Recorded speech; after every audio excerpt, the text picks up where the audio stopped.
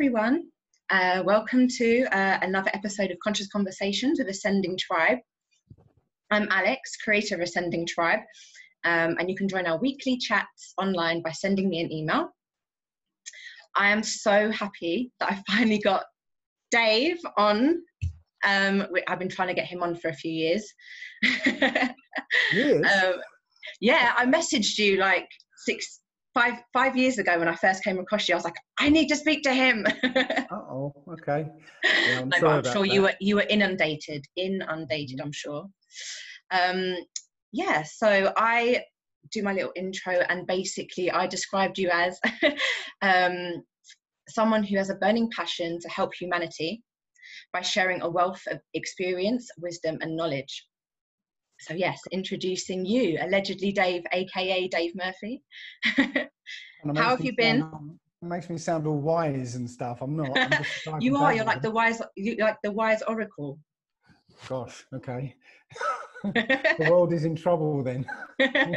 How have you been though during these crazy times? I've been actually good. I mean, I live off grid, so all this lockdown stuff hasn't really affected me. And essentially, whenever they've said you can't do this, that's exactly what I go out and do. Yeah, I can relate, especially with the mask situation that's been going on, but I'm sure we'll touch on that.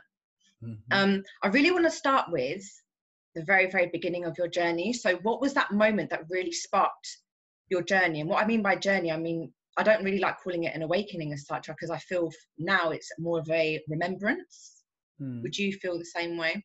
Or that journey of remembrance, I kind of do, because I was like deep in the matrix. I actually remember a moment when I was young, say 13 or so, or maybe a little younger than that, when I literally decided to, I realized I was like a square peg trying to fit into a round hole. And I made a conscious effort to shave off the corners, so I just sort of fit kind of in the hole. I remember that moment. I thought, well, if this is it, then okay, I'm gonna have to see how well I can fit.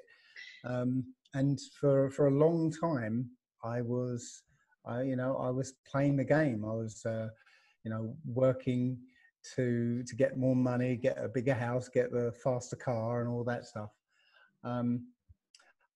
I guess for me it was like several things happened at once. I was actually at 9/11. I turned down a job in Lehman Brothers on the 40th floor of Tower 1. That's insane. A month before it happened, and I took a job directly across the water in a place called Hoboken, which is literally right on the waterfront. Yeah. So when it happened, I was right there watching it, from the side of the river. So I didn't really see anything, weird about it. I knew there was something fishy about it because it looked too much like a film, how it turned out. And can I just ask, did you see two planes? I didn't see the first plane. So there was a plane? I don't know, because the first thing I knew was I was at work. One of the secretaries come running in and said, and she said a plane's hit the World Trade Center. So we all rushed out. Yeah. And I just saw the hole in the building and the smoke pouring out of it. Yeah. And while we were standing there, we saw a plane flying low over the Statue of Liberty from our point of view. Yeah. It was flying low, flying towards the city, and we were like, well, what's he doing? Is he getting a better look or something? And then we saw the plane kind of disappear behind the building, and then we saw the explosion. And we didn't see the plane come out the other side, so naturally we thought the plane hit the building. So I really don't understand. Well, I do understand the people who say, oh no, there wasn't a plane, it was on TV. But you know what? I was there. I saw what looked like a plane. So what can I tell you? Yeah, because there are there's different theories around this, aren't there? That it was a hologram. Yes, and then there was the CGI theory as well. one of the things that they point to say it was a hologram is a piece of video that shows as the plane was going along, a wing seems to disappear into a building and then sort of pop out again. But that, if you knew how the buildings are laid out, you'd realize that the building it seemed to disappear into was actually way in front of the World Trade Center. So the plane actually just went behind it, and that's where the wing disappeared to. It's just the way it was shot. But no, I saw what looked like a plane and the sound of a plane, So you heard it as well. That's crazy. Yeah, unless it was a very, very, very sophisticated hologram. No, we saw it as a plane. Yeah. So that was like the moment that kind of got you onto your journey. Like you felt something was no. No. It was 4 years later when I was helping my daughter with her physics homework. And we were trying to figure out, if there's a marble on the tabletop and the marble's tabletop's a meter high, how long does it take the marbles to hit the floor? And so we worked through the problems, and my daughter went, "I've got it, Dad, I've got it." And I said, not so fast. Okay, let's imagine it's a bowling ball and it's on the World Trade Center. And so we sat and worked out the calculation, and it came out to be about 10 seconds. And that was when a light bulb went off, and I was like, hang on a second. And I went back to watch the films, and sure enough, the whole building took 10 seconds to fall down.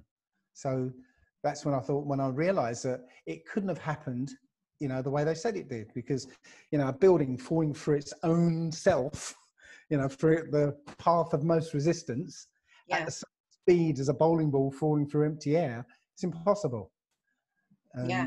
So there must have been explosions with, like, whether there was planes or not, there was definitely explosions. Oh yeah, there were definitely explosions, but at the time when everything was happening, it didn't really sort of register as such. It was like, nobody thought, well, what's exploding, But when you go back afterwards and start looking and thinking, well, okay, why is it? What is exploding?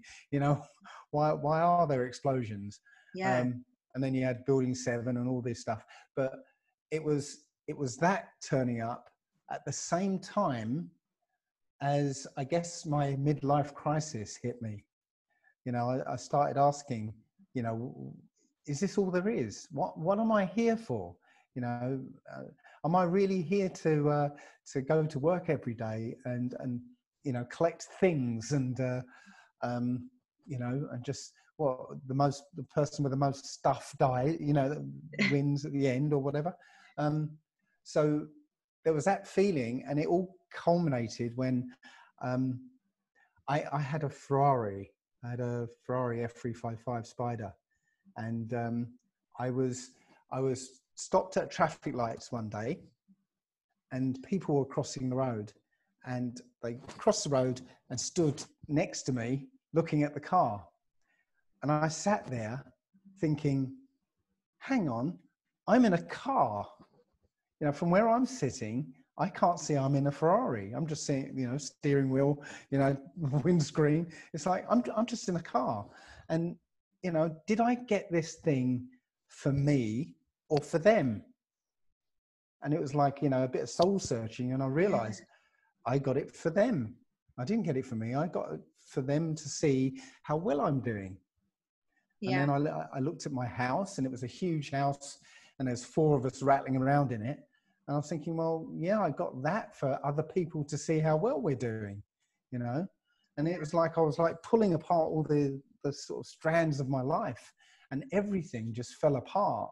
And my job wasn't what I thought it was. It was actually putting people out of work and enslaving people to a computer. Every aspect of my life was a fraud. And so that was it. I was on a journey to find out what was behind 9/11 and what the point of life is about. Yeah. And that's it. And then you just went down all the other rabbit holes.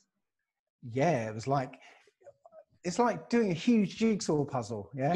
You start off in one corner and you're doing all the 9/11 stuff, and then all of a sudden you find a few pieces that kind of lead off somewhere, and it's like, okay, what, they don't seem to fit in the big picture here, but let's go along here. And then you open up into another topic and you're finding all the pieces for that, and so on, until eventually you've got enough of the puzzle done that you can stand back and see the big picture. And that's what I've started to see.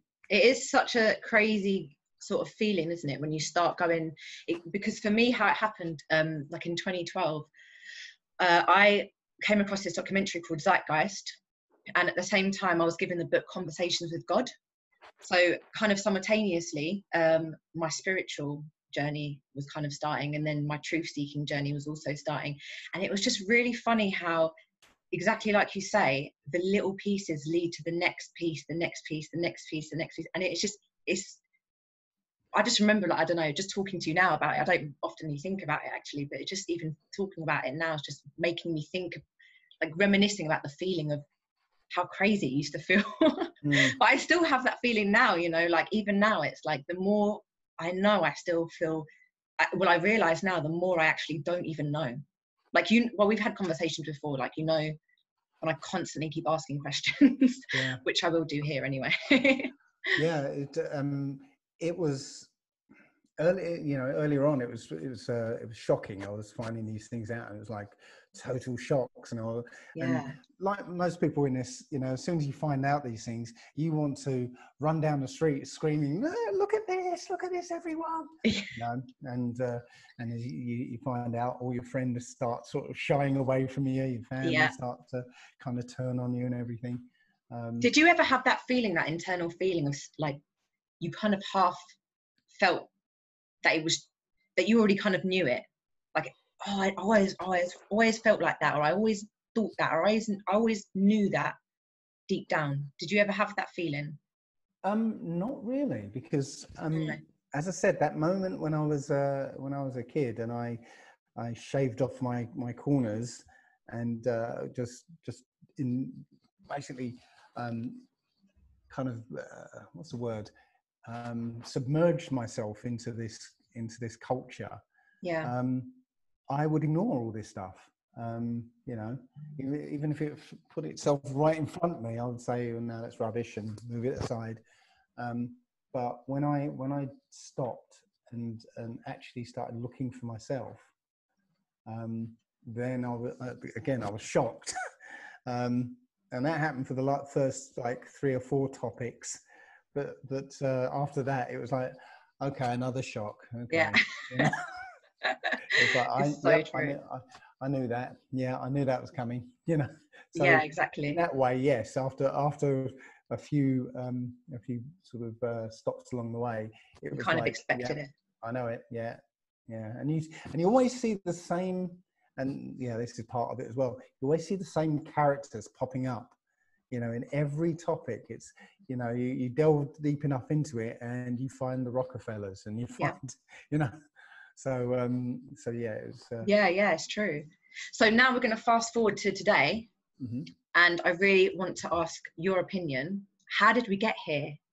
How did we get into this situation that we're currently in? Like, let's delve a little bit deeper. Like, how did we come to this point that we're currently living in right now? It's quite a broad question.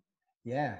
And we've actually, how did we get here? We've been part of first of all, been part of a story that's been going for thousands of years.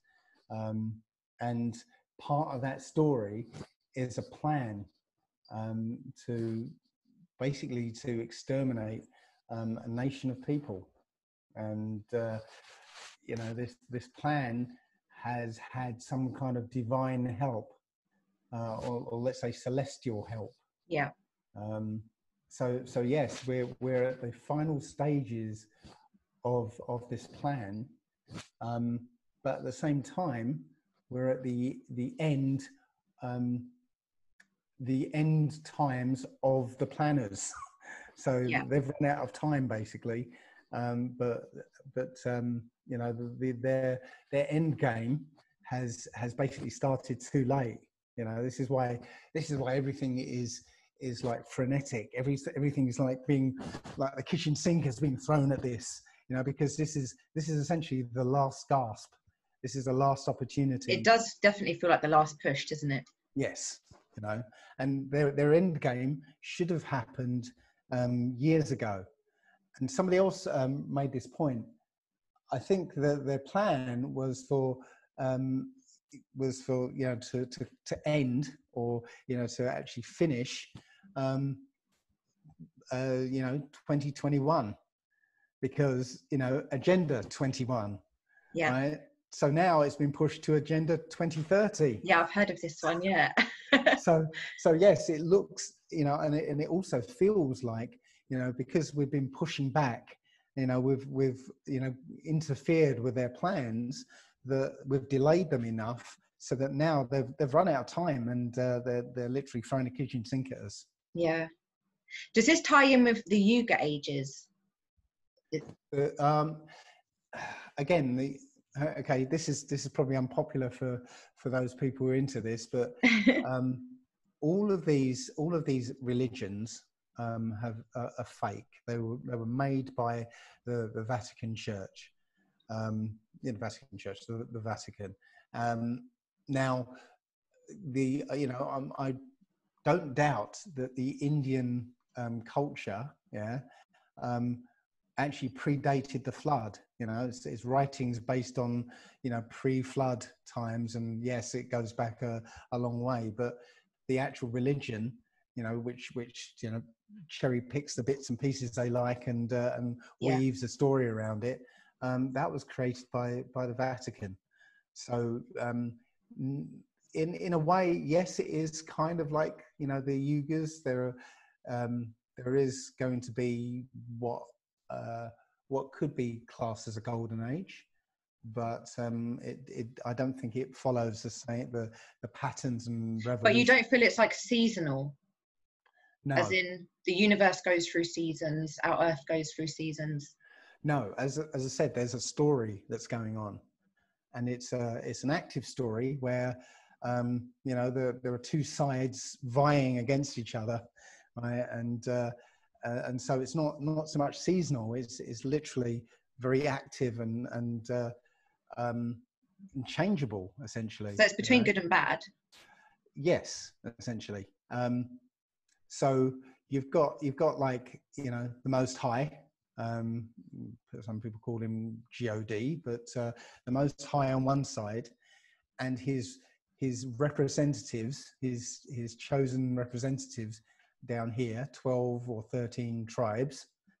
But then you've got the ones that rebelled, yeah, the fallen angels. Yeah. And they have chosen human representatives as well, another 12 or 13 tribes. Yeah. Yeah. And literally what's been going on for thousands of years is this battle between them, because there is a hatred between these bloodlines that will go on till the end of time. Okay, so it's going to be a constant battle. And it has been. I mean, it's raging now, you know. But the one side, the ruling class at the moment, their one of their blessings is deception. Basically, deception and warfare. Yeah. But deception is their most, you know, powerful weapon, and that's what they've been using. And this whole society is built on deception. Literally is. You know, everything. You know, you look at how a politician works. Yeah. You know, we find out a politician's lied or done something really bad. He'll come up and he'll use flowery language to not actually lie, but literally leave people with the impression that he didn't do what he did. Yeah. Even though he literally said he did what he did. Yeah. The language, and language is one of their powerful weapons. The language is designed such that it makes lying and creating false realities in people's minds very easy. Yeah, I actually have a question about that, so we'll actually come on to that. But do you know what I found out lately was that in politics, they actually have a specific job, a job description called a spin doctor. Yes. Do you know about this? I'm sure you do know about that. Oh yeah, it's literally do as I just described. When I found out about that, I couldn't believe that they've actually named it that as well. That's genuinely what it's called. Yeah, it's essentially, you know, you've got a story that's negative and harmful to their agenda, and somebody comes out and uses flowery language to spin it, to change it so that the perception is completely different to what, you know, the reality is. And I do in one of my talks, I give a little example of how our minds can be controlled with just language. And so what I do is I put a red circle and a blue circle on screen, and I say to the audience, right, these circles are different. Okay, now just have a look and tell me which circle is bigger than the other. And you know, half the audience go, yeah, it's a red one, and the other half go, oh no, it's a blue one. And one or two people will say they're exactly the same. And so I usually pick those people out and say, no, they're different. So have a look again, see which one's bigger. And yeah, they eventually have a little look and they go, yeah, I think the red one is. Yeah. And the other one say, oh no, I think the blue one is. But you know, of course, they're both exactly the same. Yeah. So what I basically said was, they're different. Well, yes, they are. One's red, one's blue. But I didn't lie. I said they're different. Which one's the bigger one? I gave a suggestion, and I basically shaped your reality. Yeah. And you know, your mind did the rest. Yeah. And it's a very powerful one, because even when I tell everyone that yes, they're exactly the same size, people still look and go, well, I'm sure the red one's bigger. Yeah. You know, even though I told them. It is really crazy. Is it based on NLP, do you think? Is it to do with neuro-linguistic programming? NLP, yes. NLP is just one method. Yeah. You know, hypnosis is real. Okay. And since I've been looking at language, I've realized something about it. This was created. Our minds have been created for this purpose. Yeah. There are two ways that we know things. Okay. There's a natural way of knowing something. It's called intuition. Yeah. Okay. And it's that knowing something without knowing how you know it. Yeah. Yeah? So you know something, you know, you look at something and you know what it is, and you go, okay, is that right? And you go look it up and you find, oh, it is right. How did I know that? Yeah. And that happens in the right-hand side of your brain. Okay. The right-hand side of your brain is that side that is literally connected to everything. Yeah. You know, your subconscious mind, your right-hand side of your brain literally knows the past, the future. It knows everything about everything. Now, it won't tell us all this stuff, you know, it will drop us hints every now and again. And if we try and interrogate it, it will kind of go, no, I'm not telling. You know, I'm not telling. Yeah, you're on the right track, but I'm not telling. You know, it's that kind of relationship we have. Yeah. But it literally knows everything about everything. Now, the left-hand side of the brain is what we call us, you know. So one side of us is everything. The left-hand side of the brain is what roots you in the here and now and in the Alexness or in the Daveness of everything, yeah, Yeah. of me, okay. So what they've done is they've created a construct in the left-hand side of the brain and kept us rooted in this side. Yes. So it's essentially Greek philosophy. The Greek philosophy is this process of learning how to mold and shape the left-hand side of our brains. So yes, the natural way of knowing stuff is intuition, or the right-hand side. The artificial way is logical deduction. Yeah. So you get bits of information in a step-by-step logical sequence, and you essentially craft a reality out of this, you know, this information, and now that stands as reality. But with logical deduction, you can create any reality in somebody's mind. Yeah. You know? So what you're referring to is like the collective side of the brain, and then the individual side. Individual, and it's not just individual, it's, you know, the right hand side is a kind of parallel processor. Yeah, so you get lots of information in parallel, and then you process it all at once. Yeah. Right. Then in the left hand side of the brain it's serial, so you get, you know, bits of information in a logical sequence, right? And you have to process it in that sequence. Yeah. Yeah. So, you know, that's how we know stuff, and how it works is that, you know, you get language, you get bits of information, and you have to put it together and make a guess at what it means. Yeah. Yeah. The other side is a knowing, yeah, and the left hand side is a guessing, yeah. Yeah. And I don't know if you've seen the example of Paleo Hebrew that I've done. No. What the your? Did you say your video? Yeah, it's in my video, and it's about I tell the difference between Paleo Hebrew and English. Oh yeah, no, I did see it. It was the one about the beginning of language. It was like going back to the very beginning of language that you did. Right. Well, I do a demonstration in there about the difference between English and Paleo Hebrew. Yeah. And you were saying that English is very backwards, like the language itself is a backwards language. Yes, but the example is well, I'll do it here for you then. So I'm gonna describe a film to you in English, and you have to guess what the film is. Okay. So, a man on the autistic spectrum recounts his life to strangers. What's the film? Oh, I don't know if I've seen that film. I want to say Rain Man. Okay, right. So what happened there is, in the left-hand side of your brain, you were listening to the sounds I was making. Yeah. You were fetching the meanings of those sounds. Yeah. And then you started matching up those meanings of sounds, yeah, to a list of films that you'd watched. Yeah. And you chose Rain Man. You guessed at Rain Man, right? Yeah. That's the process I'm talking about that they've got us rooted into. Right, now I'm going to give you the same film in Paleo Hebrew, right?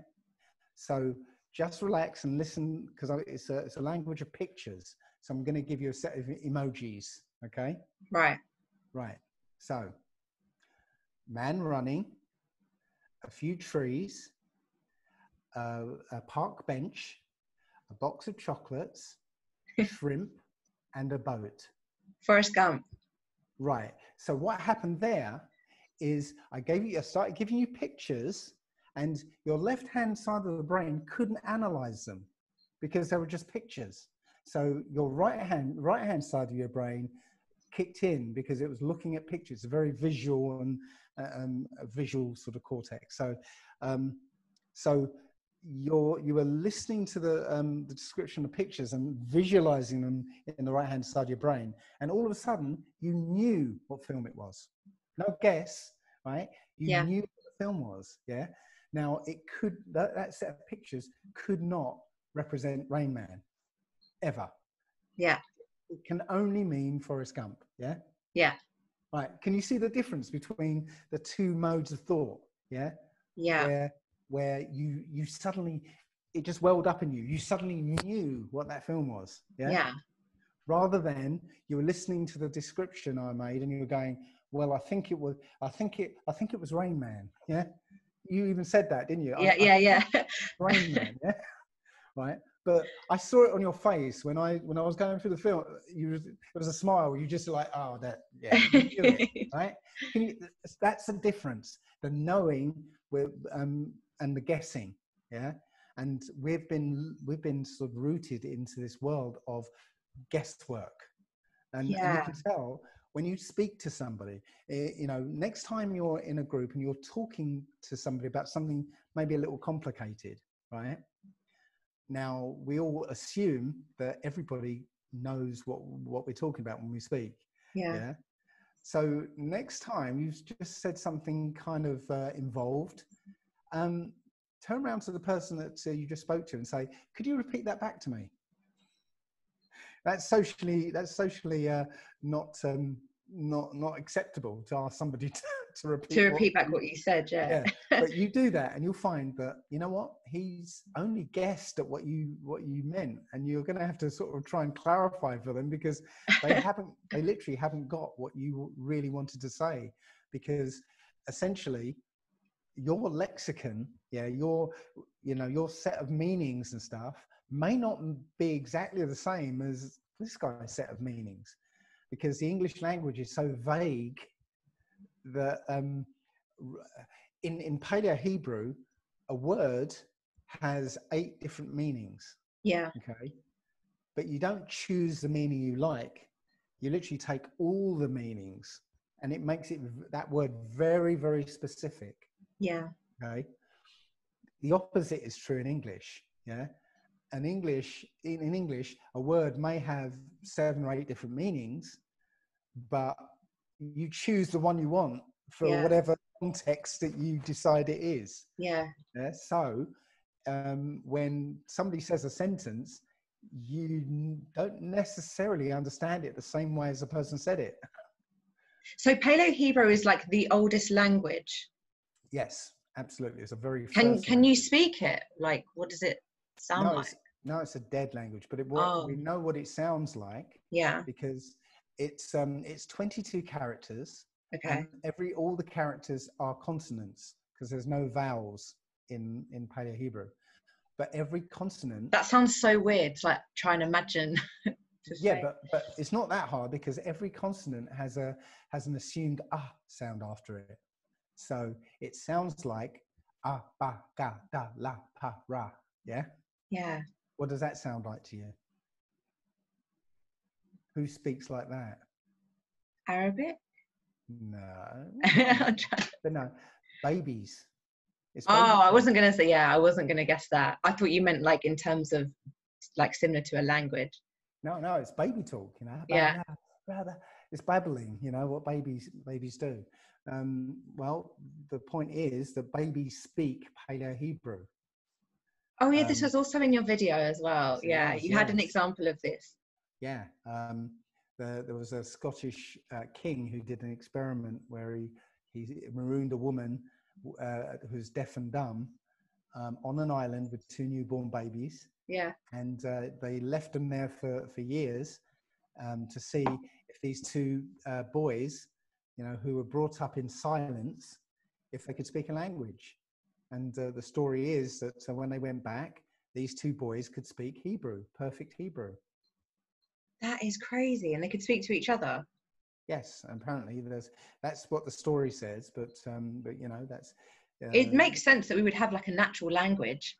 Well, yes, doesn't it? I mean, cats know how to meow. Yeah. Puppies know how to bark. Birds know how to cheep. They don't go to school to learn that. Yeah. The parents don't sort of sit them down and go cheep cheep. Yeah, cheep cheep. No, they know how to speak their own language. It just doesn't make sense that we come into this world not being able to communicate with our parents. Yeah. So do you know what? Like, that was actually one of my main questions, was actually to speak on Paleo-Hebrew. But I want to know, how does this tie into word magic and how they use it against us? Like how they use it to manipulate us, and how they use word magic against us. Right. Well, as I explained earlier with the left-hand side of the brain idea, is that you can know stuff by a process of creating a logical construct for it, and that construct then becomes your reality. Then that's what you interact with, rather than actual reality. Yeah. So if you think about it, let's imagine your taste buds, for instance. Yeah, your taste buds. When you taste something, all that gets sent to your brain is a stream of electrical signals. Okay, and you've got like is it 5 types of flavor on your tongue? So you get like a stream of electrical signals from 5 different sets of sensors, and we recognize a certain combination of these streams of electricity, and then our mind labels that as something. Okay, so you eat an apple, Yeah. right? There's sweetness, there's sourness, there might be a little bit of bitterness, and there'll be, there's a very specific mix of electrical signals from these five senses. Yeah, and we've labeled that set of electrical signals. We've labeled that apple. Okay, but that's a left brain process. We've labeled that, an apple. Yeah. Okay, so now language, especially in the left brain, can be used to reprogram that process, because it's only a label. Yeah. Right. So with certain words and a way of speaking to actually, let these suggestions go into the mind. Yeah. You can convince somebody that set of electrical signals actually should be labeled onion. Or let's put it the other way. Yeah. The flavor of an onion, well, you can now relabel that with apple. Yeah. Okay. And a good hypnotist can literally hypnotize you or make suggestions, with a logical construct in your mind to, relabel those electrical signals so you believe that is an apple. Yeah.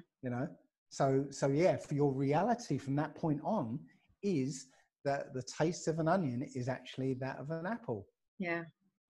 And that's it.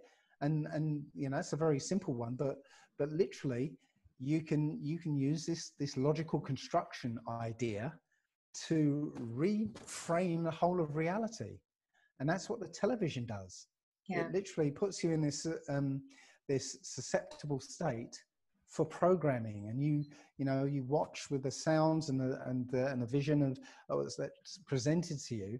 It gives you a completely different reality if it wants to, and for instance, if you watch EastEnders, okay, that show is like all about conflict and Drama, argument, drama and stuff. Yeah, and most people don't ordinarily have the situations that are portrayed on that show. But what it's doing is creating false experience, and it's creating a reality in your mind that, again, might not directly sync up to your normal day-to-day reality.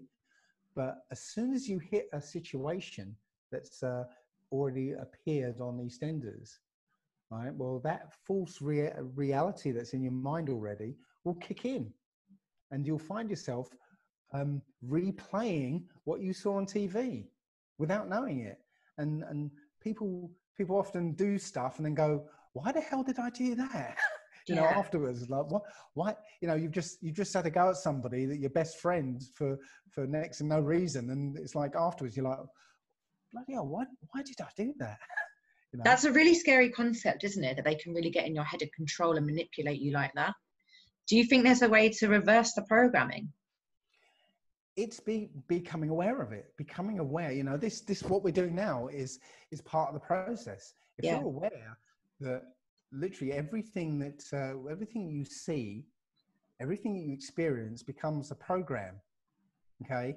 And in the natural world, if we don't have all the, this society around us and TVs and films and everything, well, it's a good thing because, you have experiences and they shape your reality. And, you, for instance, like you, come to an edge of the cliff you've never seen before, and you realize, shit, there's a long way down there. And so now you're programmed to go, oh, okay, if I see this difference in vision that tells me that there's a long drop there, well, I know what to do. Yeah. So in the natural world, great, it programs you to live better in this world.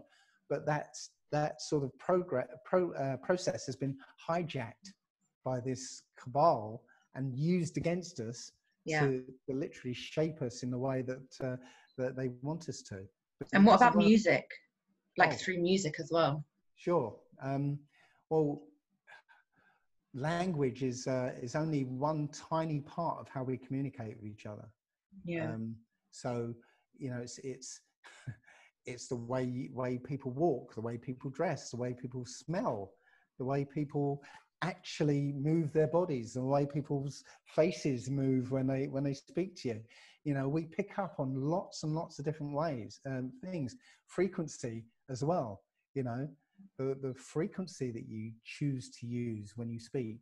You know, yeah, like the tone of your voice. The tone of your voice. You know, if I no, I was actually talking about this because I've been doing some talks to the Black community, and I was actually explaining to somebody that you know, in this society, a Black man seems threatening just when he uses his natural voice, and I realize I do this as well, but to appear less threatening, I actually have raised the pitch of my voice, to sound less threatening, because my naturally my voice is down here. It's low, yeah.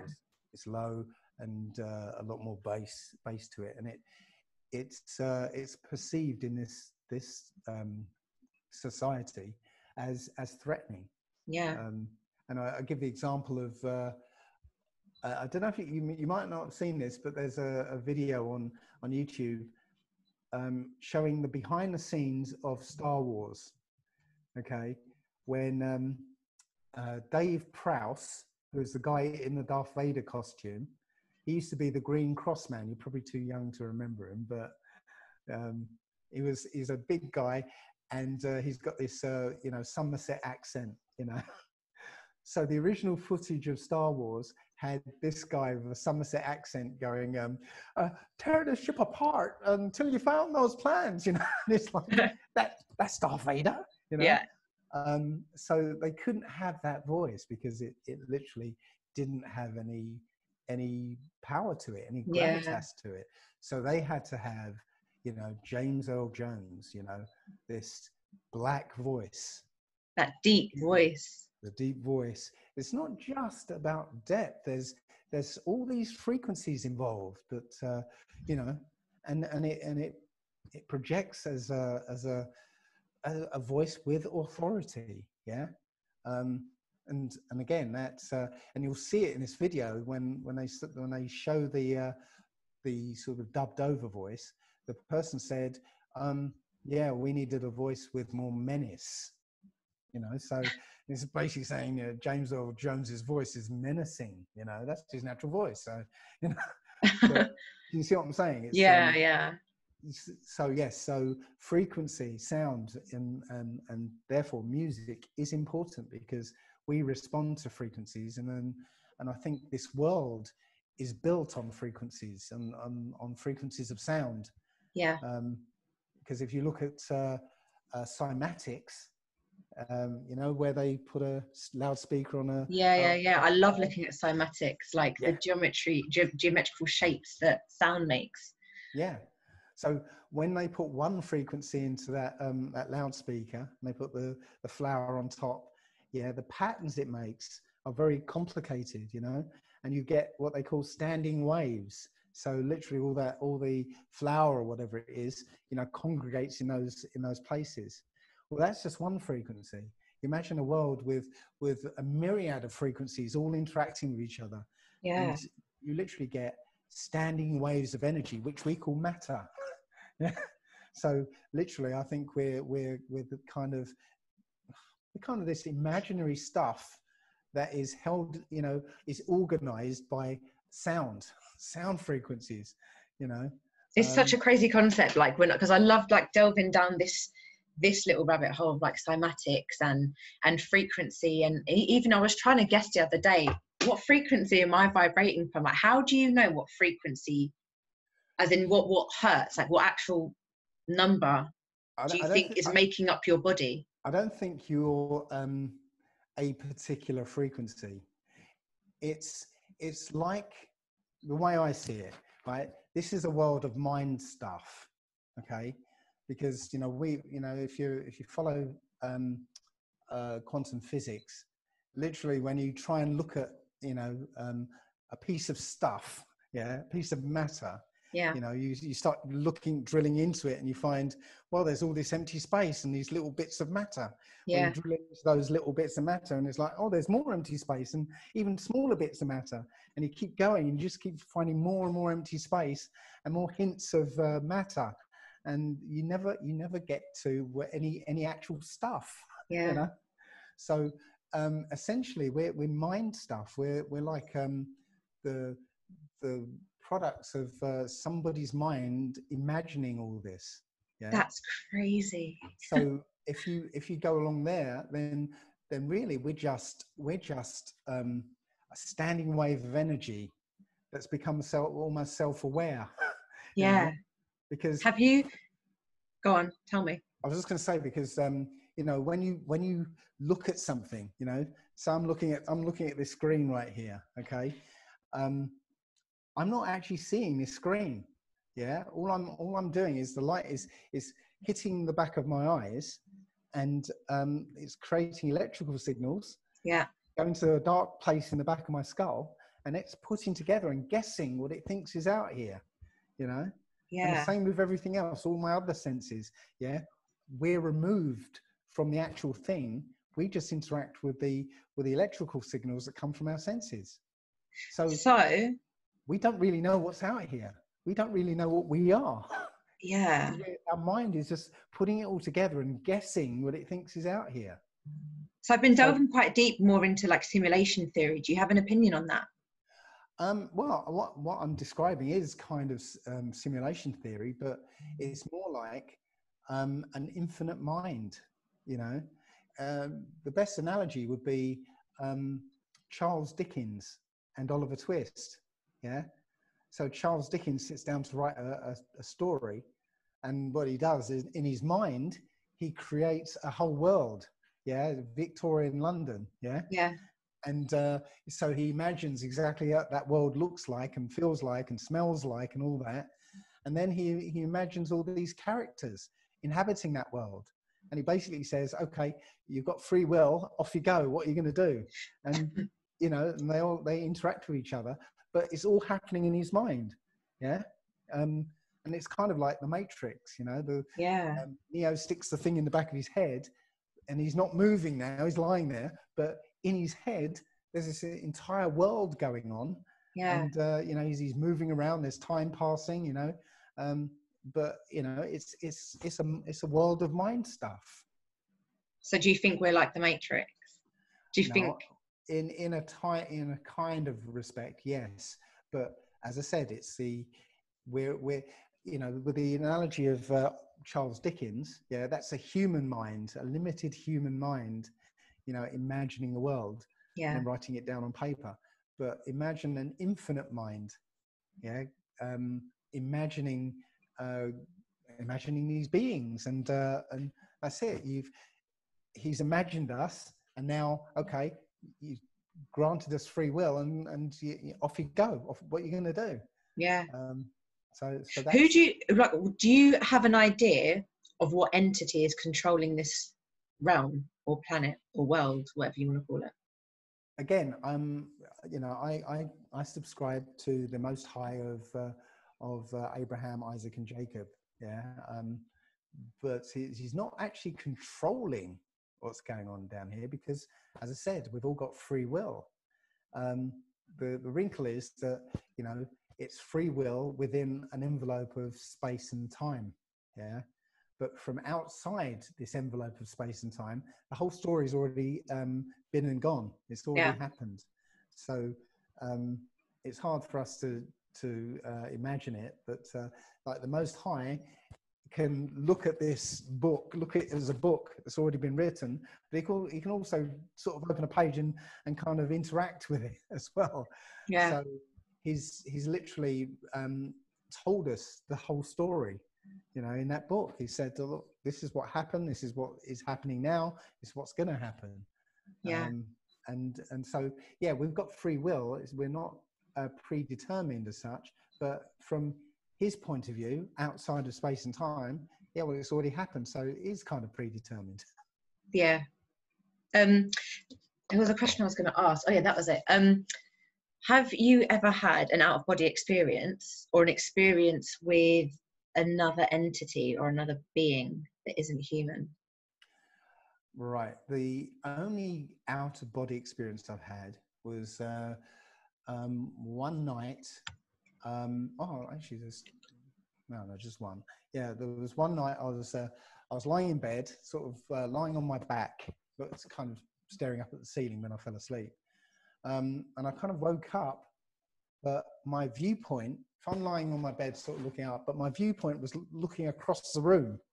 Yeah, so it was, you know, even though my real head was facing upwards, I was seen to be looking across the room, like across my body to the main room. Yeah. So my out of body experience was like a few inches. Yeah. So I was lying there. I could see the room. It was exactly like you know, it should be. But then I heard a noise outside the room, like a footsteps. And I heard these footsteps coming into the room, and literally there's, you know, as you come into my old bedroom, there was like a little hallway, you know, a little passageway as you go through the door, and then it opened up into the main room. So I heard these footsteps actually come into the room, and then I saw this head very slowly come round the side of the wall.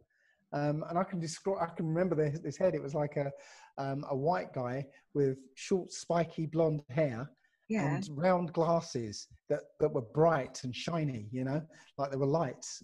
Yeah. And his head just literally went like this. Right. And that's when scary. And that's when I started struggling, and then I sort of jumped up when So did he look scary? No, he looked ordinary. He looked. But it was just like unexpected, so it was creepy in that way. Yes, it was like, who the hell are you? What are you doing in my bedroom?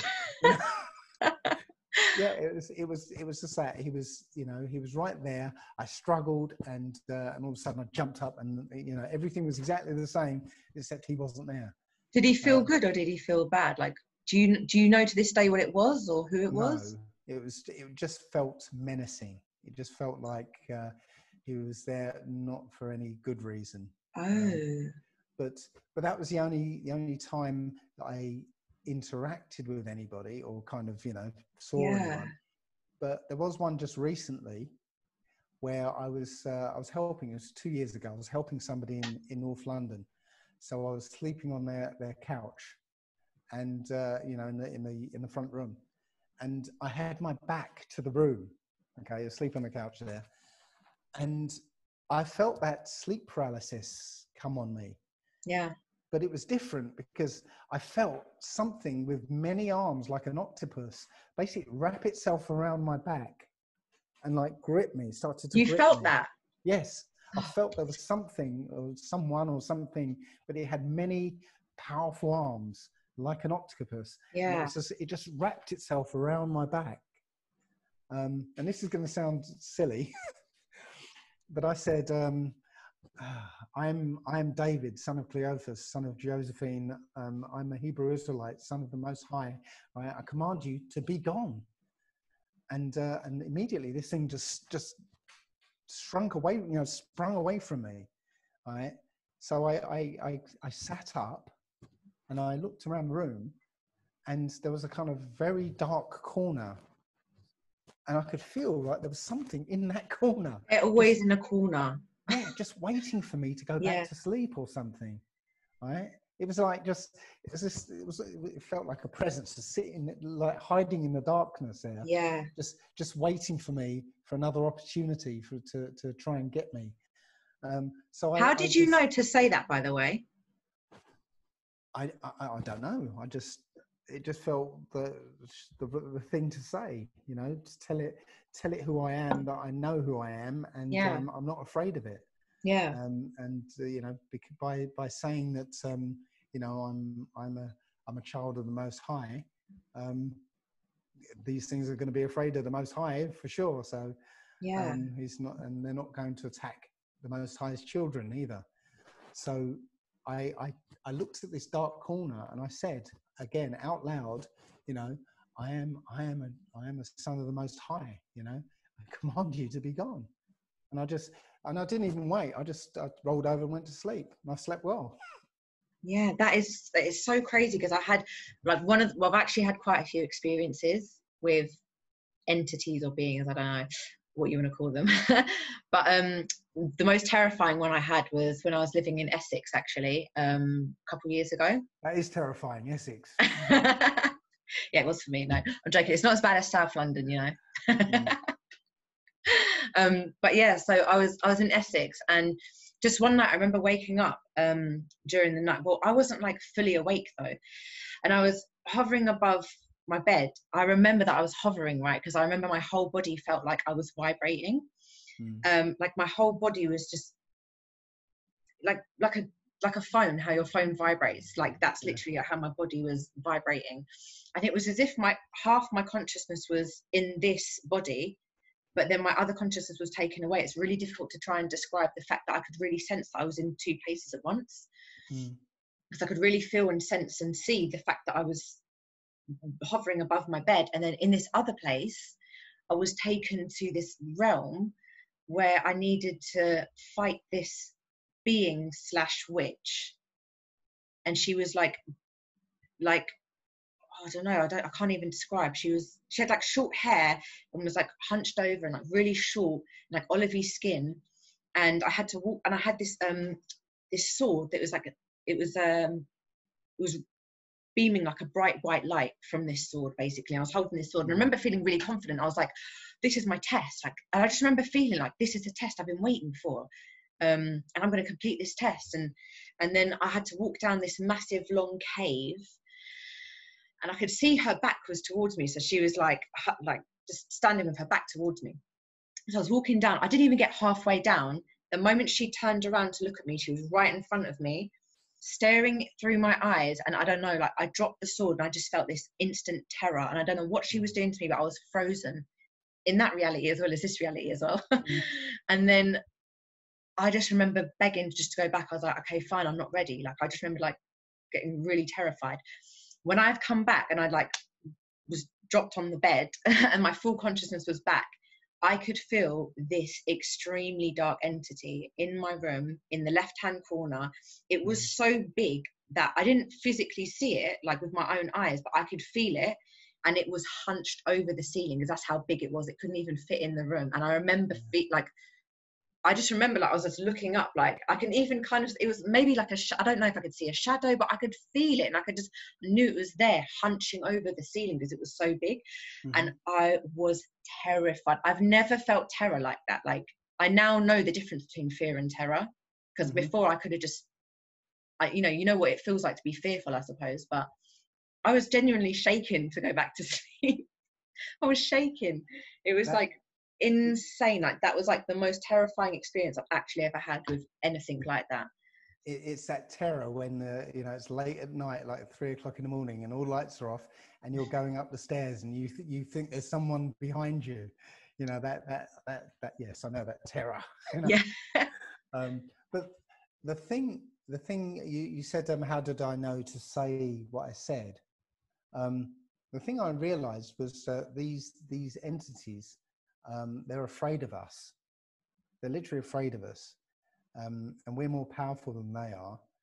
And, that's why their agents in this world have made all these horror films trying to depict them as powerful demons that can, do all sorts of things, because they want us to be afraid of them.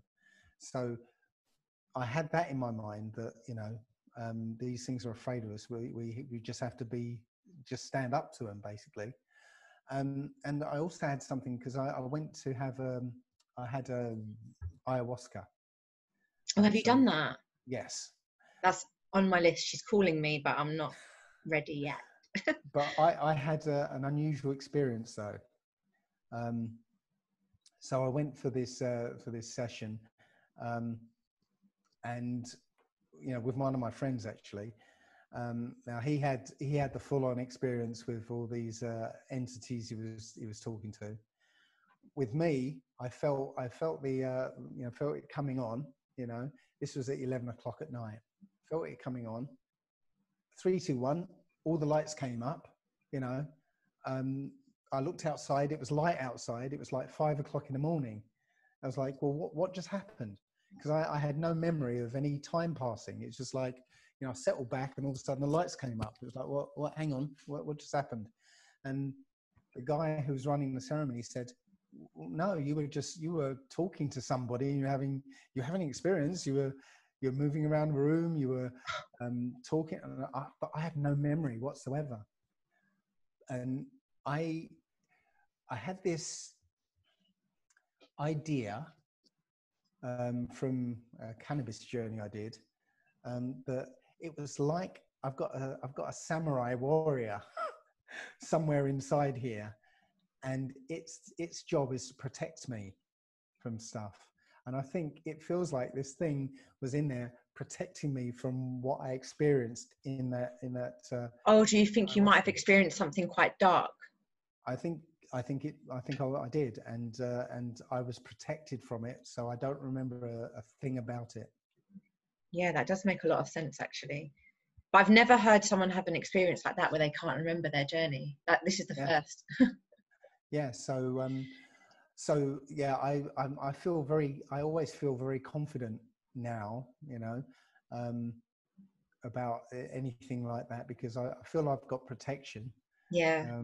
Again, I'm not afraid of these demons or whatever. The only one I'm afraid of is the Most High. Yeah. So I'm going to talk about more about your journey, because the thing is, do you class yourself as religious or not? When you're talking about the Most High, mm-hmm. Is that from a religious context? Absolutely not. Okay. And this is the research I'm doing at the moment. The Old Testament is not a religious book. Never meant to be a religious book. It's a book of history, law, and guidance for a particular people. Yeah. And you know, that particular people just happens to have a relationship with the creator of all that is, you know. Yeah. And that's it. So, you know, what's happened is other people have taken that book, added their own book, and weaved a religion around it. But no, I'm not religious. I was an atheist for 40 years. And, you know, I had to, once I started this whole process, this whole journey that I've been on has been about breaking the stories that I've been told, breaking the reality that I've been given, you know, piece by piece. So, you know, the aims of this society, the aims that I'm supposed to have in this society, you know, get good grades at school, get a good job, you know, make money, buy a big house, buy a fast car, get a faster car, get a bigger house, blah, blah, blah, blah, blah, until you die. You know, every aspect of that got broken away and said, no, that's wrong. No, that's wrong. You know, and at every stage where I've learned something about this world and myself, I've had to adjust to it. I've had to, you know, once I realized that my job was actually not what I thought it was and harmful to people around me. Yeah. I couldn't do that job anymore. I tried. I went back into the matrix and tried to get a job that was, you know, innocuous, wasn't going to harm anybody. I literally started work for a company that did online competitions. I thought, you can't, you know, that's not going to hurt anyone. You know, online competitions, that's a bit of fun. So I started working for them, and one day in a company meeting, the CEO came out and said, "Here's our real business model." He said, "What we're doing is really we're when people interact with our site, we hide a few bits of software on their computer, and essentially we track them through social media and see who they interact with, what their values are, who they confide in, all this metadata, all this data about you that you don't know you're giving away, you know." And they literally package it up and sell it to the corporations. And I was like data analytics and stuff, like personal data and stuff. Yes, but it's not just, you know, not just your name, dress, phone number, you know, age and all.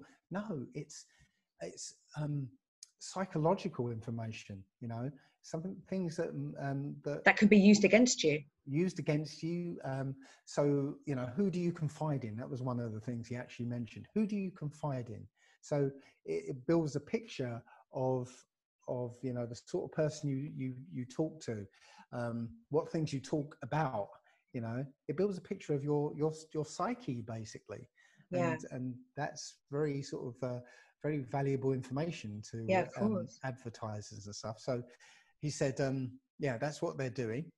And I seem to be the only one who objected. I put my hand up and I was saying, don't you think that's like pretty unethical, you know? And he said, well, you know, if we didn't do it, somebody else would do it and they'd get the money. And that was yeah, it was all about money. Yeah. So, so literally I couldn't work there. I literally, from that moment on, because I couldn't just leave. So what I did was I refused to do any work. So I literally did no work for 6 months while I was there. Really? Yeah. Yes, I literally refused to do any work. I just. But did you hand your notice in? No. Did they get rid of you then? Well, eventually. Well, no, they didn't actually get rid of me. But yeah, eventually, it was like after 6 months, I thought, oh, I can't keep doing this, you know. So I left. But they were still paying you. Well, yes, I literally worked for 6 months. I did, well, when I say worked, I sat there and did my own research for 6 months. And they didn't know, or they did know? After about a month or so, they said, yeah, Dave, we've noticed your work rate's dropped off a little bit. I said, oh, really? And then they said, yeah, just you might want to bring that up a bit. And I'm like, okay then. Went back to my desk and carried on researching. That is so funny. That was near Christmas. It was like November or something. So they called me in sort of just before Christmas and said, yeah, we're not seeing your work rate go up very much. I said, oh, really? And they said, yeah, but we know it's near Christmas, so maybe we'll take this up, you know, in the new year after Christmas. So I had another month. Oh my gosh! Of doing nothing, and then in the new year, so okay, we're going to put somebody with you, and maybe we'll help bring your work rate up. So okay, so literally, I was just pushing this, keeping this going for ages, and eventually. It's a long story, but I got them to pay me to leave. So. Oh my God, that's crazy. So yeah. That sounds like a win-win. Yes, yeah, so, you know, I literally couldn't go along with what they were doing. Yeah, of course. And you know, part of it was my protest and my hopefully stalling tactics, so they couldn't do this thing. So yeah. So you mentioned like earlier at the beginning that you now live off grid, and then you went on to say that you used to have a Ferrari and a really large house. Mm-hmm. So I really want to ask, how did you make that move to living off grid? And like, was it a gradual change? Was it quite drastic for you? How did you learn about it, or did you just throw yourself in it? There's a lot of people that want to, you know, move off grid. Like, for example, that for me is the ultimate dream, like living off grid. And for me, I'm born and bred in a city, you know. Mm. The thought of doing it and trying to get out the system also scares me, which I suppose is the trap, you know. Yes, it is, and because we don't think there's a way to live outside of this construct that we're in. Now, for me, it was, you know, it was a process. I tried to put myself in a matrix, and that's where I found myself in that job, and you know. Because I had the 2 children, I got myself a 3-bedroom house I was renting, just on the off chance that they wanted to stay over. But you know, they stayed over a few times, but you know, they've got their own lives, so they didn't really want to hang out with me very much. So it's like I had this big house that I was rattling around in. Yeah, so literally, yeah, sorry. so yeah, this big house I was rattling around in, and I thought, well, you know, I can't live like this. Well, what am I doing? So I got myself a camper van or a motorhome, essentially.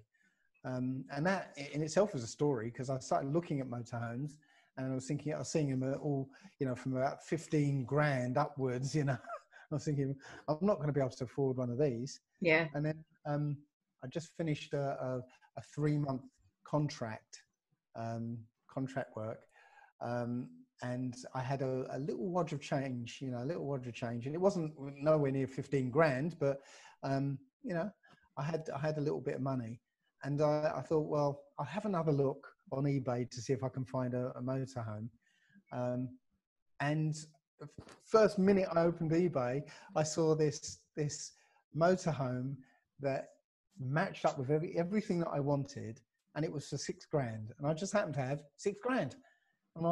And I looked, and it was literally the next town along, and I could walk there.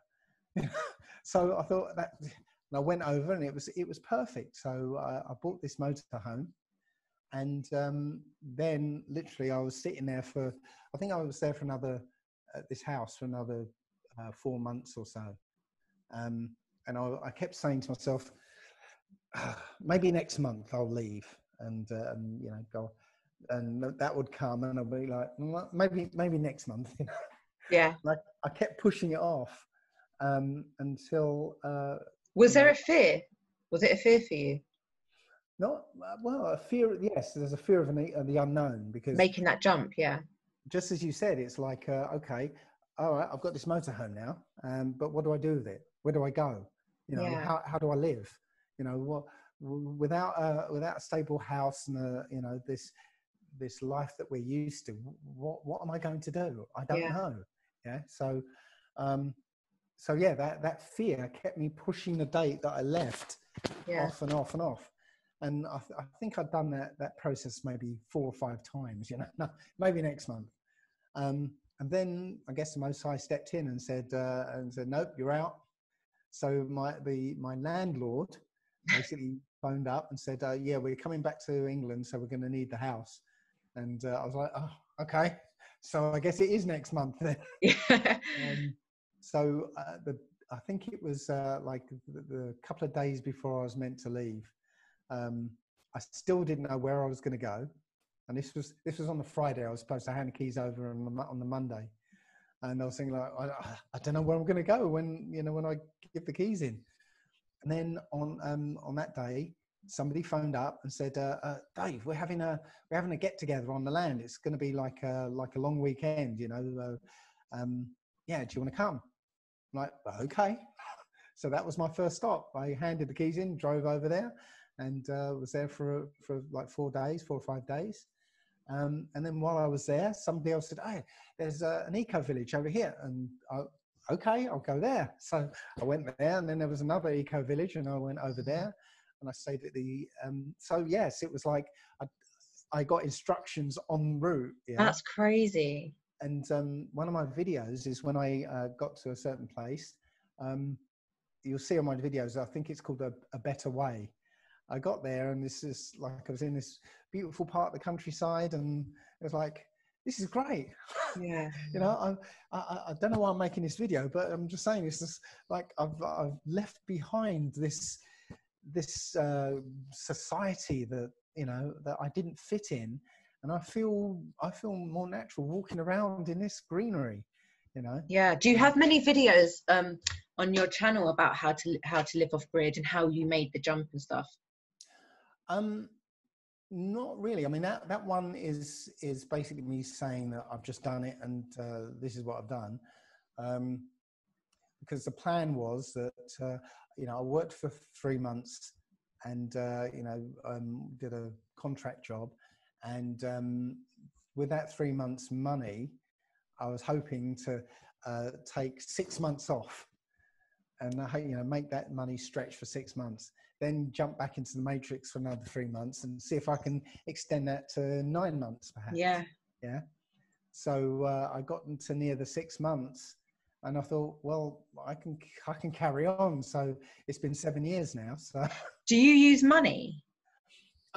Still. Yes. As in, what really makes me curious is, how do you support yourself with food and the essentials and water and stuff?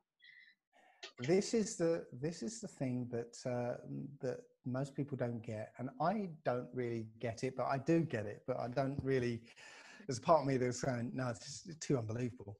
The Most High looks after me. Okay. So it's like, if I need to be somewhere, I'll end up there, and I don't know how. You know, I'll end up there. Okay, a good example is, I'm down at the bottom of the country, and I had to do a talk up in Hull, and I looked at my petrol gauge, and I'm like half full. I'm thinking, well, you know, that's not going to get me up to Hull. So normally I would have phoned up and said, you know, I'm sorry, I can't make it, you know.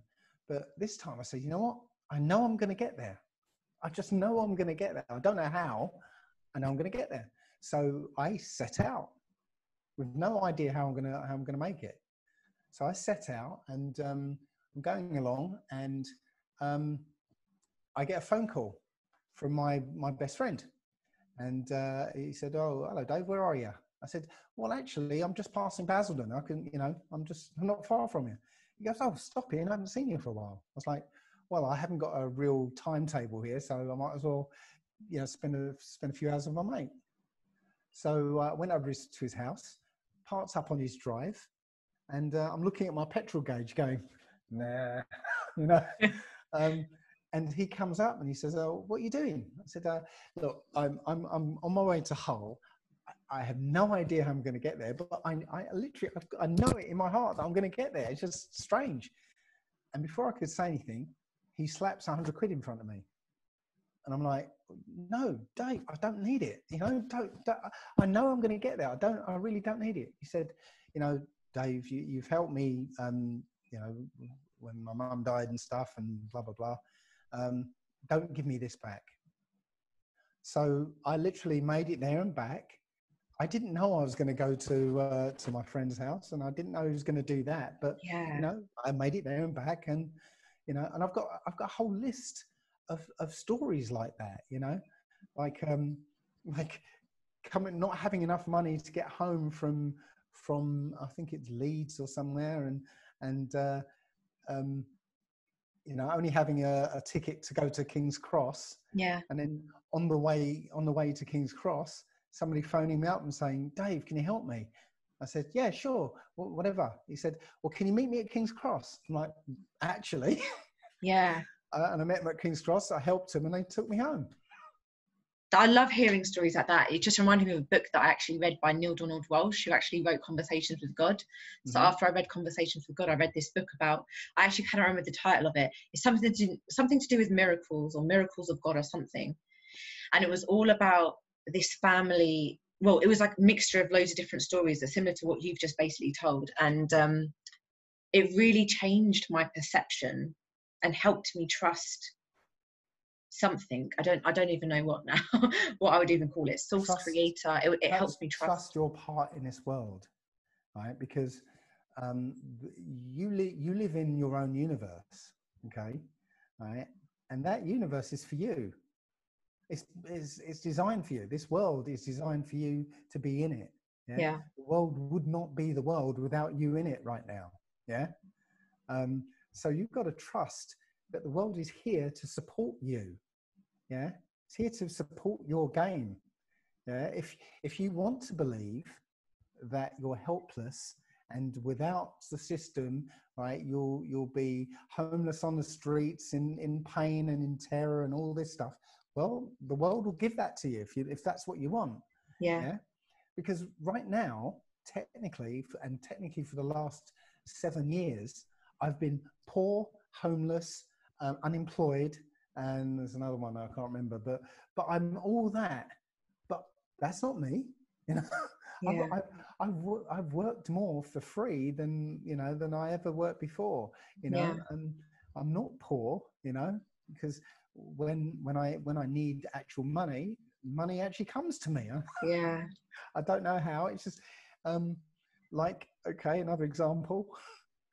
I was with a kind of new girlfriend, and she invited me to come down to her place, and I said, look, I'll have to be later because I've only got enough money to get there, you know. And she said, no, come down anyway.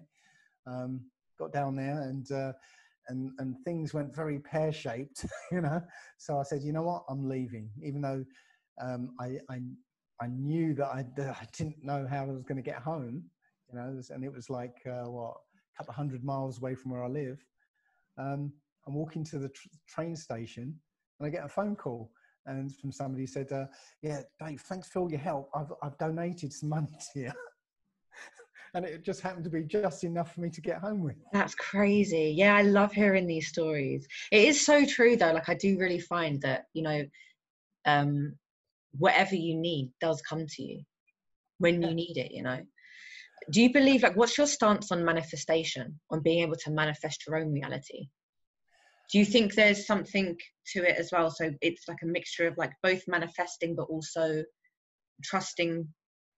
Well, I think that this is the place exactly for that. There's a book in the Old Testament that was taken out of the Old Testament called Second Esdras, and it basically says that we're here, we're being tested here. That, you know, it's like an open-ended question, you know. There's no right or wrong way to live your life, but, you know, from your point of view, there's no right or wrong way to live your life, but you've already been implanted with the 10 commandments that tell you, yeah, you know what, this is right, this is wrong. Yeah, we all know that. Yeah, and you're incarnated here, you know, with no memory of who or what you are, and told, you know, off you go. How are you going to live your life? And this place that we're in, anything is possible. Any experience you can conceive of, right? You can have it if you want it. Yeah.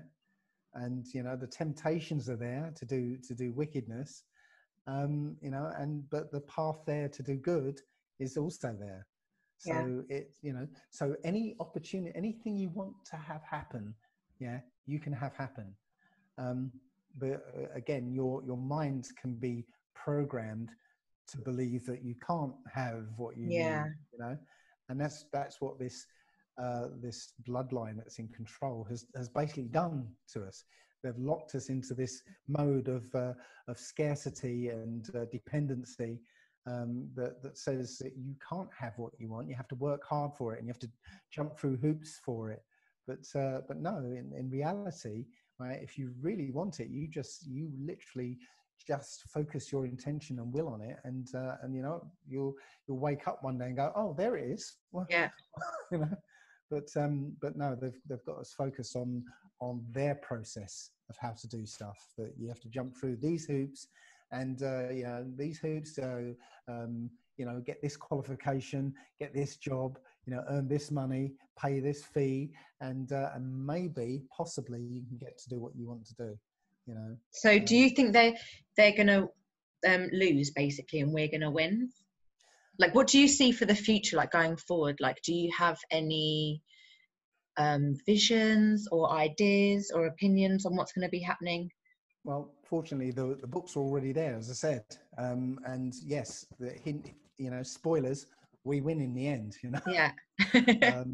Because you know, that's what it says, we win in the end. But the only thing that's left to decide is what side you in particular are going to be on. Yeah. That's it. It's when you watch a film, there are two stories that you're looking at. Yeah. Yeah. So you're looking at the main plot line. That's the main story, you know. So what's going on in that world, in that story. Yeah.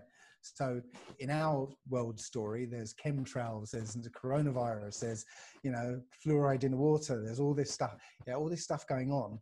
But the most important story is your personal journey through that world, through that story. Yeah. Okay.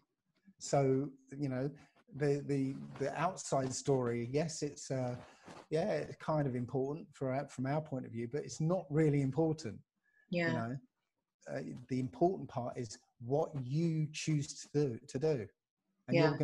you're essentially going to be judged on that. So, so yes, I'm hopeful, because I know that these guys aren't going to win, and I know that because the whole story from beginning to end is in that book, and you can read it and realize that they've tried and failed in the past, and the Most High basically says they're going to try. They've been allowed to do what they're doing right now, Yeah. but they've gone too far, and they're going to be badly punished for it. But they're going to lose in the end. Yeah. So basically, ignore all the distractions that are going on Yes. around, because essentially we're going to be okay in the end anyway. Yes, and this my kind of advice for this kind of echoes what the book says. Yeah, it's not about Hang on, sorry. What you mean by the book? You mean the Bible, right? The Old Testament. Okay. Yeah. So-called Old Testament. It's actually called the Book of Remembrance. Okay. Which is a whole story in itself. But yeah, so the book basically tells us that we're in a contest with ourselves, essentially. And my advice for people to navigate this is literally to work on yourself. Don't let yourself be changed by this this scam that's going on right now. Yeah. Because that's what they're aiming to do. They're changing your perceptions, yeah, and making you dependent, making you believe you're helpless against all this. And people are changing because of it. You see the fear outside. People not wanting to get close to anybody anymore. Yeah. Not wanting to talk to anybody. Even it's actually really horrible energy and atmosphere at the moment because of it. Yeah. And that's because people are allowing themselves to be changed. And if this cabal wins out, which they won't do in the end, but if they get to do what they want to do, then humanity will be changed forever. You know, it's funny. I was in Waitrose yesterday, and I realized something. I was like pondering what the world of the New World Order would be like, if they won. And a couple of little phrases were echoing through my head. One of them was useless eaters. Useless eaters. Yes, which is what they call us, yeah, useless eaters. And I thought, yeah, you know what? One of the things that this entails. Let's imagine 100 years from now they win. Okay. One of the things that our lives will be like is that we would be, our food supply would be, and I call it ersatz, which just means like a fake version. So artificial, yeah. Yeah. So now, if you're probably not old enough, but when supermarkets first came in, yeah, they were amazing places because you could walk into a supermarket and I don't know, beans, for instance. There was like every variety of bean that was like tinned beans, every kind. And you go down the shelves and it was like 24 varieties of whatever it was. Yeah. It was like all this choice. And I noticed when I came back to this country, I went to the supermarket that I used to go to before I left, and I noticed that that choice aspect had shrunk. Now when there was like 20 types of bean you could get, now there were 2. Yeah. And there were different, a dozen brands of those 2, but there was still only 2 you could choose from. Yeah. And I'm still seeing that movement because I was trying to get this kind of cracker, this type of cracker. I can't really describe it, but there was a type of cracker that was always in the shop. Now it's gone. So it's just quietly removed. Yeah. And now that choice has been narrowed. Yeah. And it's been a slow process. Of initially they gave us tons of choice, mainly to woo us away from the small shops. Yeah. But now that we're all habituated to go into supermarkets, now they're reducing the choices right down, right? So I see the future under this new world order for the survivors, and in our class, right? You'll go to a supermarket and there'll be one choice, and it will be, you know, ersatz beans, and that's it. One type of bean, and it'll be in a plain wrapper, a plain white container with beans on it. And that's it. And literally they can poison it as much as they want because, you know, we've got no choice. And so we go to the supermarket and we just get these white labeled things that, you know, ersatz bread, ersatz beans, ersatz whatever. But do you think it will get to that point? I don't think it will, but you're saying if it did go that far. If it did, yeah. But for them, they're the ones that are going to have all this, you know, lavish luxury food. But for the proles, it's going to be ersatz stuff that's going to be subtly poisoned again, so that we all have short, brutal lives.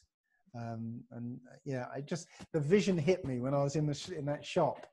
You know, just looking and thinking, you know what, the choices have been narrowed, and for me personally, when I'm walking around Waitrose, you know, once I've been to the fruit and veg part, the rest of the shop is redundant because I know most of it's all poison. I can't eat any of this stuff. You know, and it just came to me that's the vision of the future. That you'll have no choice.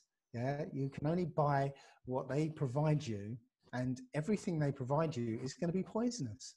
You know?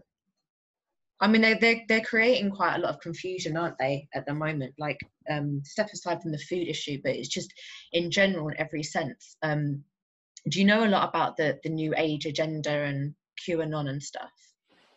I know enough about it, enough to go, you know what, nah. How they're hijacking the system and really kind of leading people down a wrong path. That can sometimes feel a little bit worrying, you know, that people aren't able to see it for what it is. Again, that's out in the main game.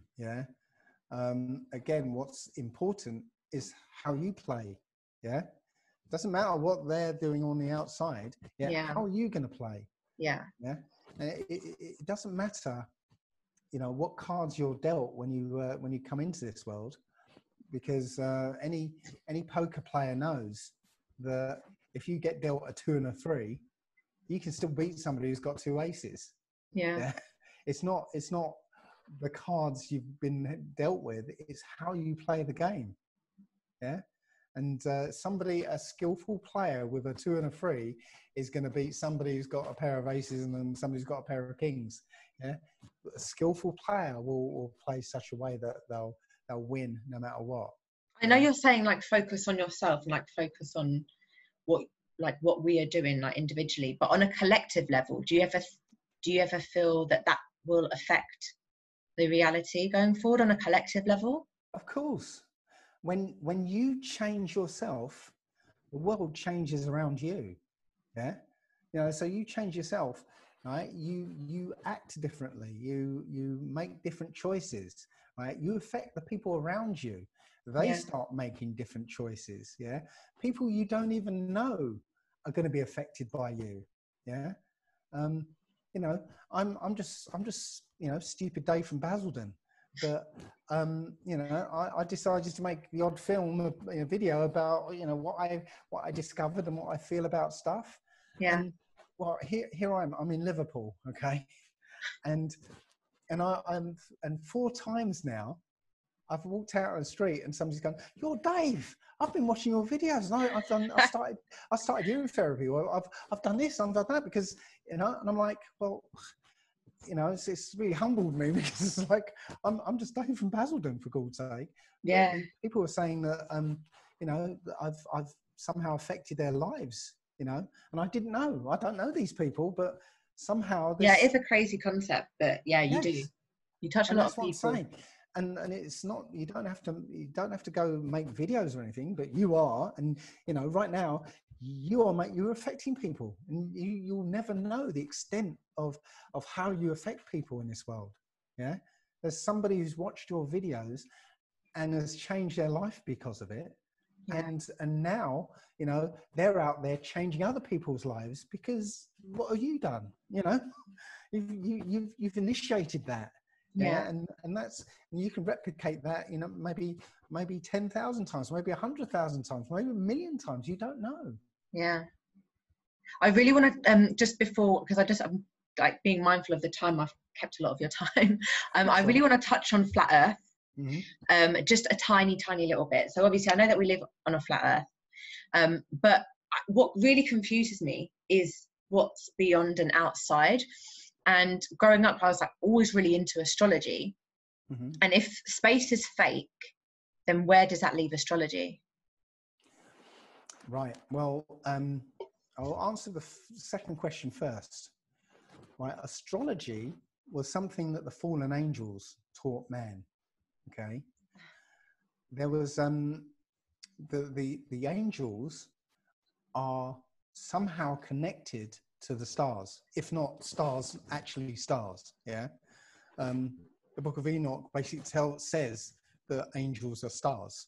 Yeah. Okay. The Testament of Solomon, when he was going through the demons, he was saying, okay, what star are you? You know, and they say, I'm that star over there, you know. So they are either, these angels are either stars or they're connected to the stars in some way. So when the angels fell, they had a vested interest in looking at the stars and making sure, you know, nothing was coming for them, or, you know. So they taught mankind, you know, how to read the stars. So it's a real concept. It's a real concept. It's a real concept, but I don't think it's a concept for us, because the book basically says that we're not meant to be, you know, divining by the stars. Okay. Yeah. Because if, you know, the angels know that the movements of certain stars mean something, yeah, and you know, but they mean something for them, not for us. Yeah. But divining by the stars, we were told not to do that. What's outside of this, my personal view is that this is a bubble of 3D space and time. Okay. So 3D space, you know, the space that we're moving around in, and time passing only happens here in this bubble. Okay. So there's stillness outside then. There is, this is the thing, there is no outside, because that would imply space and time. Yeah. Oh. We can't imagine it because we are 3D space and time creatures. Yeah. So there is no outside. This bubble is all there is, right? But on a different, I guess, dimension, a different frequency, you might call it. You know, there's an existence that has nothing to do with time passing, had nothing to do with space. So when we arrive here, that moment that we arrive in this place is the same moment we leave, you know, from the perspective of outside of this. Yeah. Yeah. So when, you know, if it's the case that we when we leave here, we go back to being a kind of spirit being, right?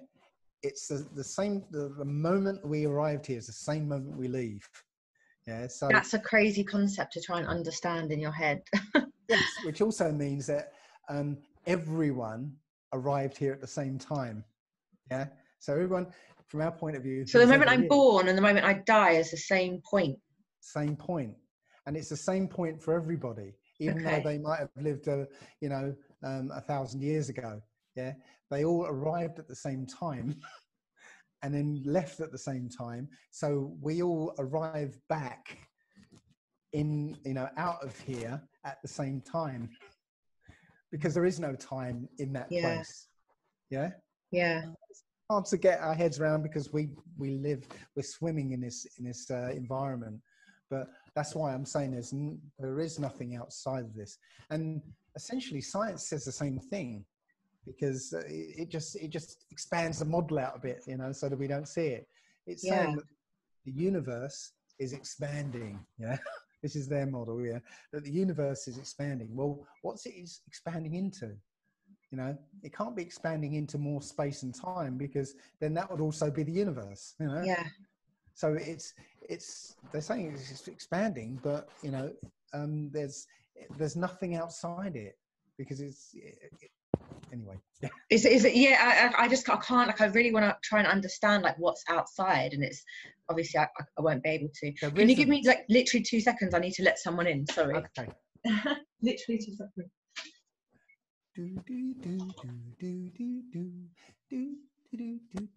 Okay, so I only have a couple of questions left. Sorry. What was I going to say? So, how would you advise, just for someone who is starting their journey?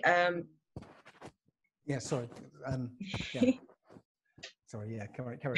Starting your journey, yeah, just for someone who's starting their journey, or starting to question things, or starting to feel like something isn't right, something doesn't sit right, the system doesn't feel right, the world doesn't feel right. How would you advise someone to seek truth? You know, like someone who internally is feeling things aren't right, or what kind of advice would you give this person? Right. Well, the first bit of advice would be to try and put aside everything that you think is true. Yeah. Just, you know, you don't have to sort of not believe it. You just put it to one side and say, okay, let's assume I don't know anything. Okay. And whatever subject that's got you feeling that way, start looking into it. Start asking questions about it. If you've got an open heart, right, and you're not clouded with everything that you think you know already, yeah, and again, there's that process of filling this side of your brain up that you know all these things, yeah. You put that aside and assume I don't know anything, and start asking questions. The answers will come to you, and most of all, they'll come to you through your intuition. You know, you'll get an answer and you'll know that that's the truth, and you'll start looking around and you'll get confirmation that yes, that's true. And just again, follow with an open heart, and don't try and put your own views on top of it, and just go where the information takes you. Yeah, and just let it flow, right? Yeah. And you know, if you're anything like me, you know, once you start getting this, it's exciting. It's like finding this stuff, and I've found some amazing things. Just recently, you know, one thing I found, somebody told me about the idea that the calendar has they've literally added 1,000 years to our calendar, and at the time I paid no attention to it. I thought, yeah, that's some crazy conspiracy theory. But then I was again researching the Old Testament and found something that didn't make sense. Yeah. You know, which, when I calculated it out, meant essentially the world should have ended in, you know, 1030 or something like that. Yeah, it's a new concept that I found as well, that they changed the calendar. Yeah. And so it forced me, you know, as I heard this or calculated it and thought, no, that's wrong. That popped back into my head. I thought, well, let me go and look at that again, you know? Yeah. And then I started to actually look at the entire story, and all of a sudden it's just like, wow, this actually looks like it could be real. And it fits in with what I was talking about, what my calculations were, and the rest of the story that I found, you know, reading the Old Testament. It's just like, it just slots in really neatly. And my intuition was like, yep, that's right. You know? Yeah. So yes, it's been pretty amazing. And, you know, you feel it, you know, goosebumps come up, you know, when you feel it, when you find this stuff, and you just like know that it's real. And the amazing thing is, I feel like we never really stop learning as well. Like, the next thing just leads us deeper, deeper, deeper. I just feel like I keep going deeper. I'm still going down that rabbit hole. Yes. So many of them. Because I'm writing this book, and I've been writing it for over a year now. Oh, what's it about? Is it about your adventures, the adventures of allegedly Dave? No, I think that's next. But yeah, no, it sounds like you should do one though. You know. Maybe. Now this is about the Book of Remembrance. It's about the Old Testament, and all the stuff that I found out. So the history behind it? It's, yes, the history, what the story is all about, and how it works, and what the future holds, Yeah. what led us to this point right now, when you know who the players are, right, and their biblical motivations, you can see it in the world right now, so I've lost the train of thought now, but Well, the Book of Remembrance, does it have to be decoded? Is it quite easy to read? It is actually very easy to read. It doesn't have to be decoded as such. It's not in code, but there are, I believe, there are keys to understanding it. And Daniel, in his book, he says, "Shut the book up until the end." So the book was sealed, so that this book that has been with humanity for the whole of recorded history, until it was ready, you couldn't look at it and understand what was going on. Yeah. Until the right time, which is now. Yeah. Right? And now with the right keys, and one of them, I call it the obedience key. And that obedience key is not to have an idol in your heart. If you've got JC, in your heart, then you can't read that book without seeing JC in it. Yeah. And if you see JC in that book, then you can't understand the story. It's gibberish. It doesn't make any sense. Yeah. So you have to read it with an open, clear perspective. Yes. You've got to also know who the players are in that book and who they are today. Yeah. You've got to know the language. I call it the language deception. Yeah, because all of these Bibles are translations. Yeah. They're not the actual word. They're translations into English. And if you can see the tricks that have been used to hide information, then you can read it, understanding that, and read it differently to the way they intend you to see it. Yeah. And that's it. So I feel like I need to read the book after we've had this conversation. Where can I get it from then? Just like Amazon or? Which book? The Book of Remembrance. Well, the Book of Remembrance is essentially the Old Testament with some of the books that were taken out, restored. Okay. So there's 14 books of the Apocrypha. So you get the King James 1611 with the Apocrypha. And that's these 14 books. I include also the Book of Enoch, Book of Jasher, and Book of Jubilees. Okay. Between all those books, you get a very rich story that sometimes feels like a Lord of the Rings adventure. Yeah. And when is your book going to be finished? Published? That's a bloody good question. I'd like to know. No, I keep saying this. It's like I keep giving myself deadlines, and then I hear them whoosh by me. It's like, yeah. So, I mean, this week I was supposed to start writing, on Monday. Yeah. And literally, I haven't really properly sat down and been able to do it because I had to do research and stuff. So yes, I want to say within the next 2 months. Okay, well that's good. So when it's published, I'll read it, and then I'll get you back on and we can discuss more in depth about it. Okay. Yeah. And maybe I'll send you the introduction, and you can say that again. Maybe I'll send you the introduction. Okay. Yeah. Yeah, I think that'd be interesting. Introduction and chapter 1. And, do I need to have read the Book of Remembrance to understand and read your book? No, because that's what I'm basically doing. Well, you don't have to have read it. Yeah. But what I suggest to people is, you can read my book and then have a look at, read the book yourself and see if you agree with what I'm saying. Yeah. And so, lastly, what would you say is your mission here? Do you have a clear mission here? I was actually told what my mission is. Well, that makes life so much easier when you get told. Yes. So a friend of mine, guy from Hungary, basically did a process on me, which was, basically got me to lie down and relax, and got me to describe an atmospheric place. So I described a large teepee with a fire in the middle and some logs around the fire. And I was sitting on a log. So he got me to describe it in detail. And he said, okay, somebody's come in. Who is it? And then all of a sudden I saw this medicine woman come in, and it happened to be a friend of mine as a medicine woman.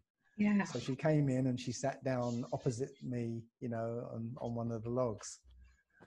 And my friend said, okay, you can ask her whatever you want. So essentially, I was tapping into my subconscious. Yeah. So my subconscious mind invented this place and invented a character who could talk to me. And then so I could actually ask this character, which is my subconscious, directly. Yeah. So I asked it, the first question I asked was, what's my purpose here? And without missing a beat, she said, to help and inspire by just being you. Oh, that's lovely. And that's definitely what you're doing. And I think I've been gypped, because I think that's everybody's purpose. It's literally everyone's purpose. Yeah. Because it's easy to be you. You know how to be you.